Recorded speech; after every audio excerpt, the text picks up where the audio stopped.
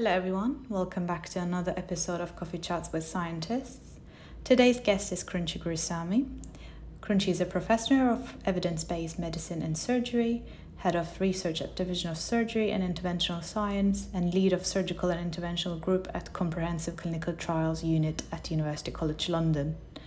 He's a surgeon by background, and he currently focuses on research and teaching with an aim to achieve high quality healthcare for all and address inequalities in the society. It is worth mentioning that he's one of the top 2% of the scientists who have published their research in medicine since 1960. There's a list of important national and international guidelines that have used his research to draw clinical guidelines. He's here with us today to tell more about his great success, so let's start our chat. Welcome, Krunchi. How are you today? I am fine, thank you. How about yourself?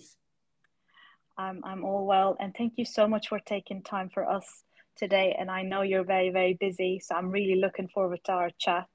I've just introduced you very briefly, but of course, there's much more to know about you. It would be amazing if you can tell us about your career, yourself, and how you started this journey. Okay, the first thing I want to tell about myself is that I have autism, uh, and I have difficulty in semantic language processing, and my facial recognition abilities are not excellent. So I've got that out of the way now. I've talked about my difficulties, but actually I have lots of strengths too. I was born in India, and I did all my schooling and medical schooling in India. And then I came to the UK in 2002. And Being autistic, I had difficulty in understanding language, not but it's even more difficult when you come to UK, because people say something, but they actually mean something else. So that might be difficult for people who live in England, but it's even more difficult for people to understand that when they come from a different country. So I actually came to get an MRCP, and then returned back to practice medicine in India. It's MRCS, not MRCP. So that's why I came here, and I thought during this time I could publish maybe 2 or 3 articles in research, and that would be fantastic. That's how I came. But there have been lots of events in my life that have changed the whole way I look at things in life, and that relates to the birth of birth of my daughter, and how she actually changed someone who is mainly a clinical person who thinks books are gospels, to someone who questions just about everything in this world. Um, so my daughter was only 900 grams when she was born. And on the 6th day of her life, she had cardiac arrest, and she was revived successfully. And that changed the way that I looked at life. I used to worry about small things prior to her birth, but suddenly to me, nothing mattered. And what I would consider as big failures were not failures anymore to me. Um, and that change in perspective changed the way I looked at research. And when she was young, she started asking me questions. When she was about 2 or 3 years old, for example, when you go on a road, she would actually ask why some signals have pedestrian crossings on the floor level, and why others have an overhead bridge. Um, so those sorts of questions triggered something in me that was long lost. In India, particularly from the background that I come from, it's considered impertinent to question your elders. You simply don't question them. You simply accept what they say. Um, and over time, I had lost my ability to question things. But my daughter revived that in me. And that is the start of my research journey. And Yeah, there is no turning back now. I have more than 400 publications. 50 of my publications have been used in national or international guidelines because I question the national or international guidelines. I am not afraid of failure anymore. Um, so, um, so that was how my daughter inspired me to do research. And Well, when she was about 3 or 4 years old, I asked her a question. If God appeared before you, what would you wish for? Okay, I sort of expected that she would tell that she needed that toy or some other, something that she liked, wanted to go out to a place. Well, her answer was much deeper than that. She said she wanted to abolish poverty. She said nobody in this world should go hungry.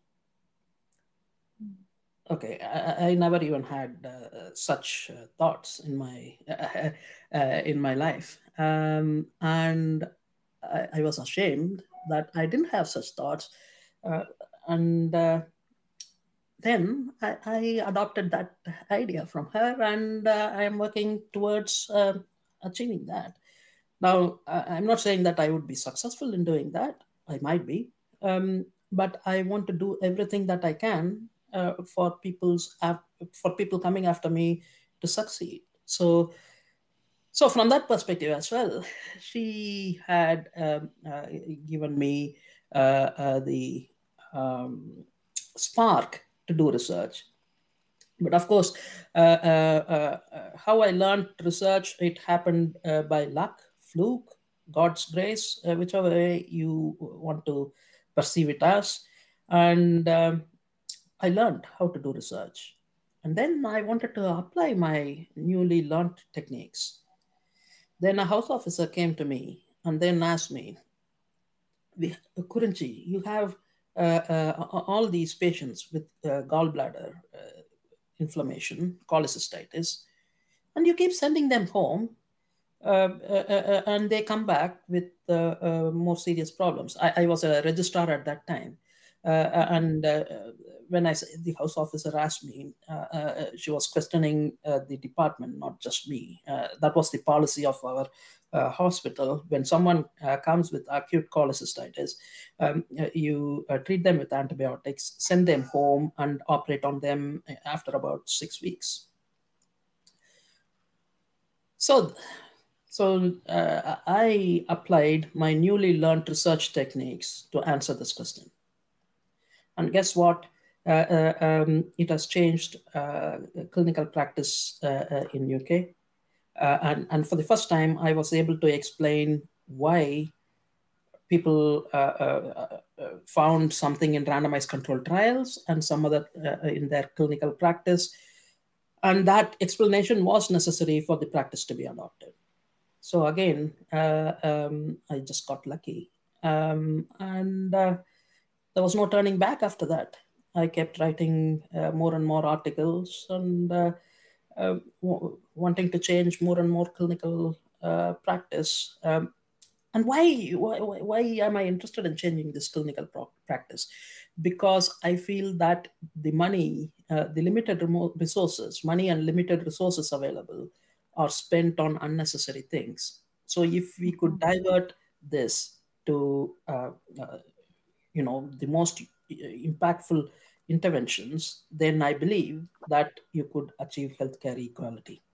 So and that would be using the existing resources. So that is the reason why I keep doing challenging all the old dogma and finding out if a treatment works, how patients react to certain treatments, which diagnostic tests are best, and so on.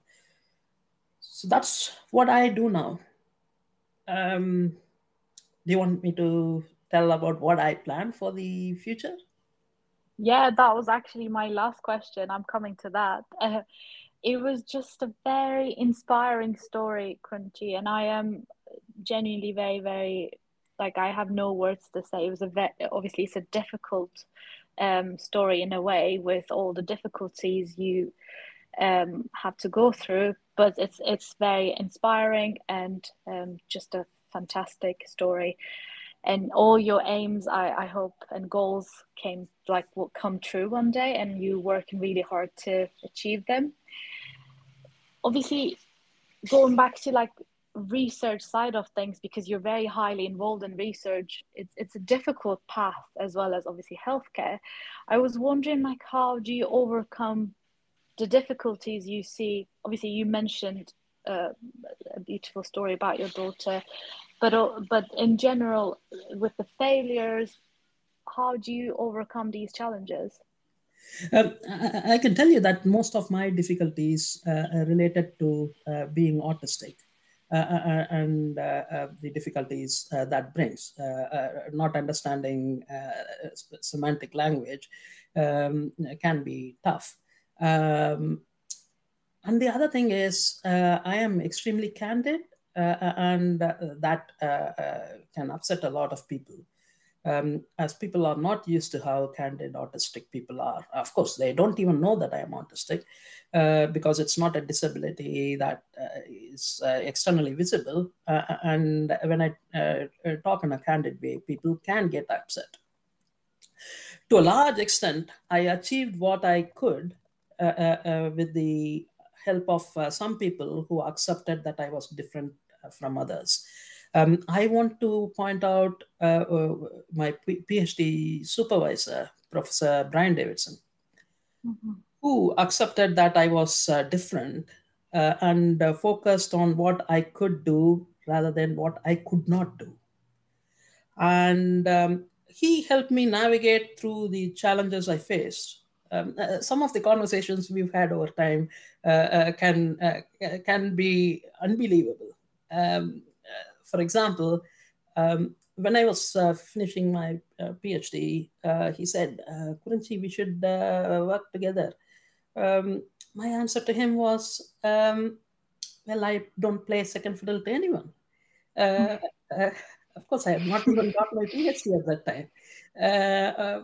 And his reply, his calm reply was, no, I don't mean that way. It means that you do your research that you like. I do the research I like, and we collaborate in our research.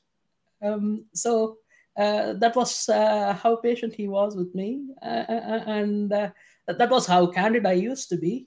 I'm still candid, but these days I have learned how to phrase things in such a way that it upsets fewer people. And recently I attended some leadership skills courses as well, which has taught me new skills and techniques that could help me with navigating these challenges.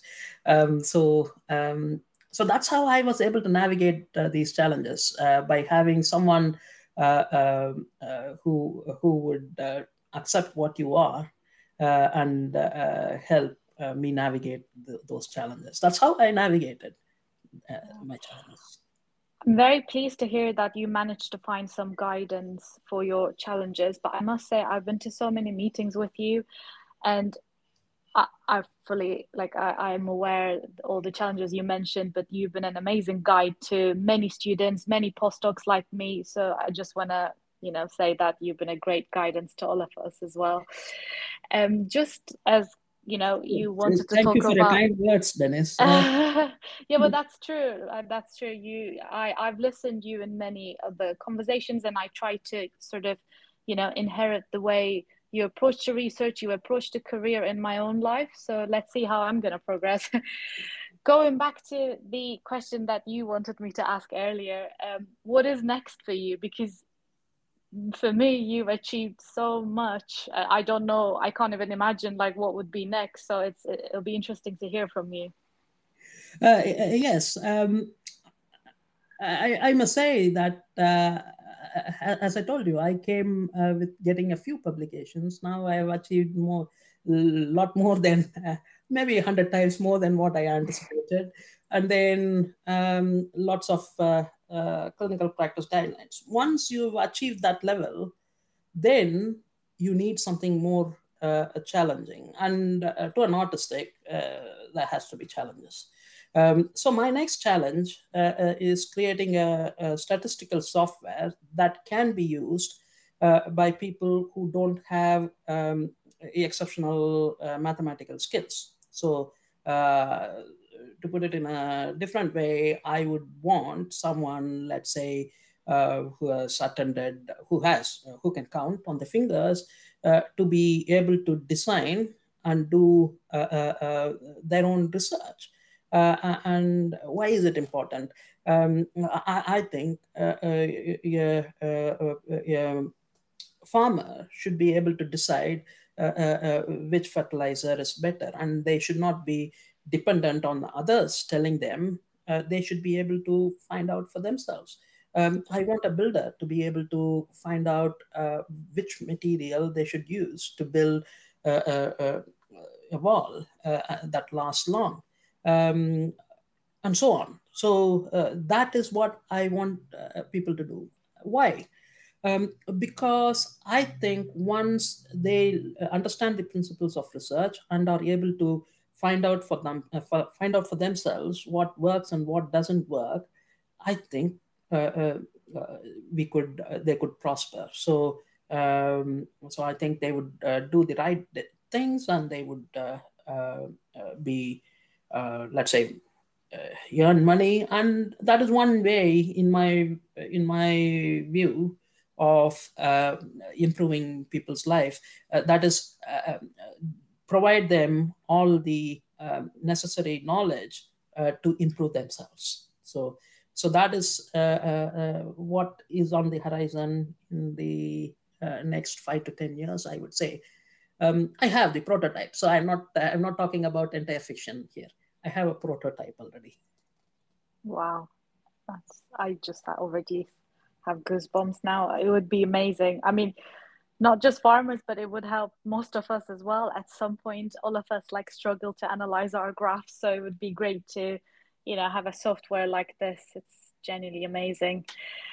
So that was all my questions, and thank you so much, Crunchy, for joining us today. The last thing, Dennis, can I just say what people people can do, for example, to overcome challenges, because these are specific challenges that I faced in my life, but others may face different challenges. If I may end this meeting or this chat with a few tips, is that okay? Yes, I actually was trying to, take less time from you. That's what I tried to wrap it early. So please go ahead. I'm here to listen to you forever until you want to stop. So I'm completely fine. So my top tips, if you want, follow your heart. That is important. You have to trust in yourself, and don't let the failures deter you from your goals. So that is my first tip. The second tip is, don't be afraid of what you are, and don't be afraid to fail. So those are my top 2 tips if you want to succeed or achieve what you want. Set your goals high. Don't be afraid to fail. Yeah, absolutely. I think all of us have a bit of failure. We're scared of failing, and also imposter syndrome is the main thing that I always talk about. It's like we always think we're not enough, but we should just set the goals higher, and we should fail if we need to, and so that we can succeed next time. That is absolutely correct. Use failures to guide your success. Amazing. Is there any other tips you want to share with us? No, that's enough tips for the day. It was just such a amazing episode for me. I think I'm gonna listen again, and again. It's so inspiring. But yeah. Thank you so much again, Crunchy. It's a pleasure to have you here. Thank you very much, Denise, for giving me this opportunity and also your kind words. Of course, it would be amazing to have you here again. And thank you for joining us. And thank you all for listening. See you in the next episode of Coffee Chats with Scientists. Stay connected.